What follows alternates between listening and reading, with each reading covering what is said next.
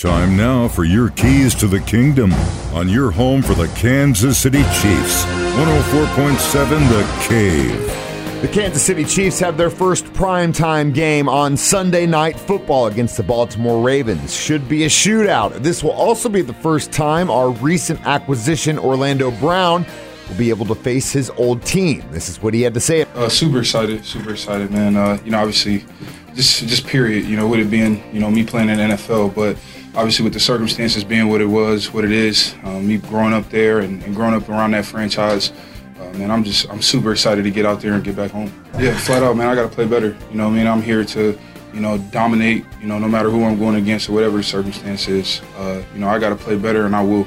Yeah, there's a ton personally for me as an individual to continue to work on fundamentally.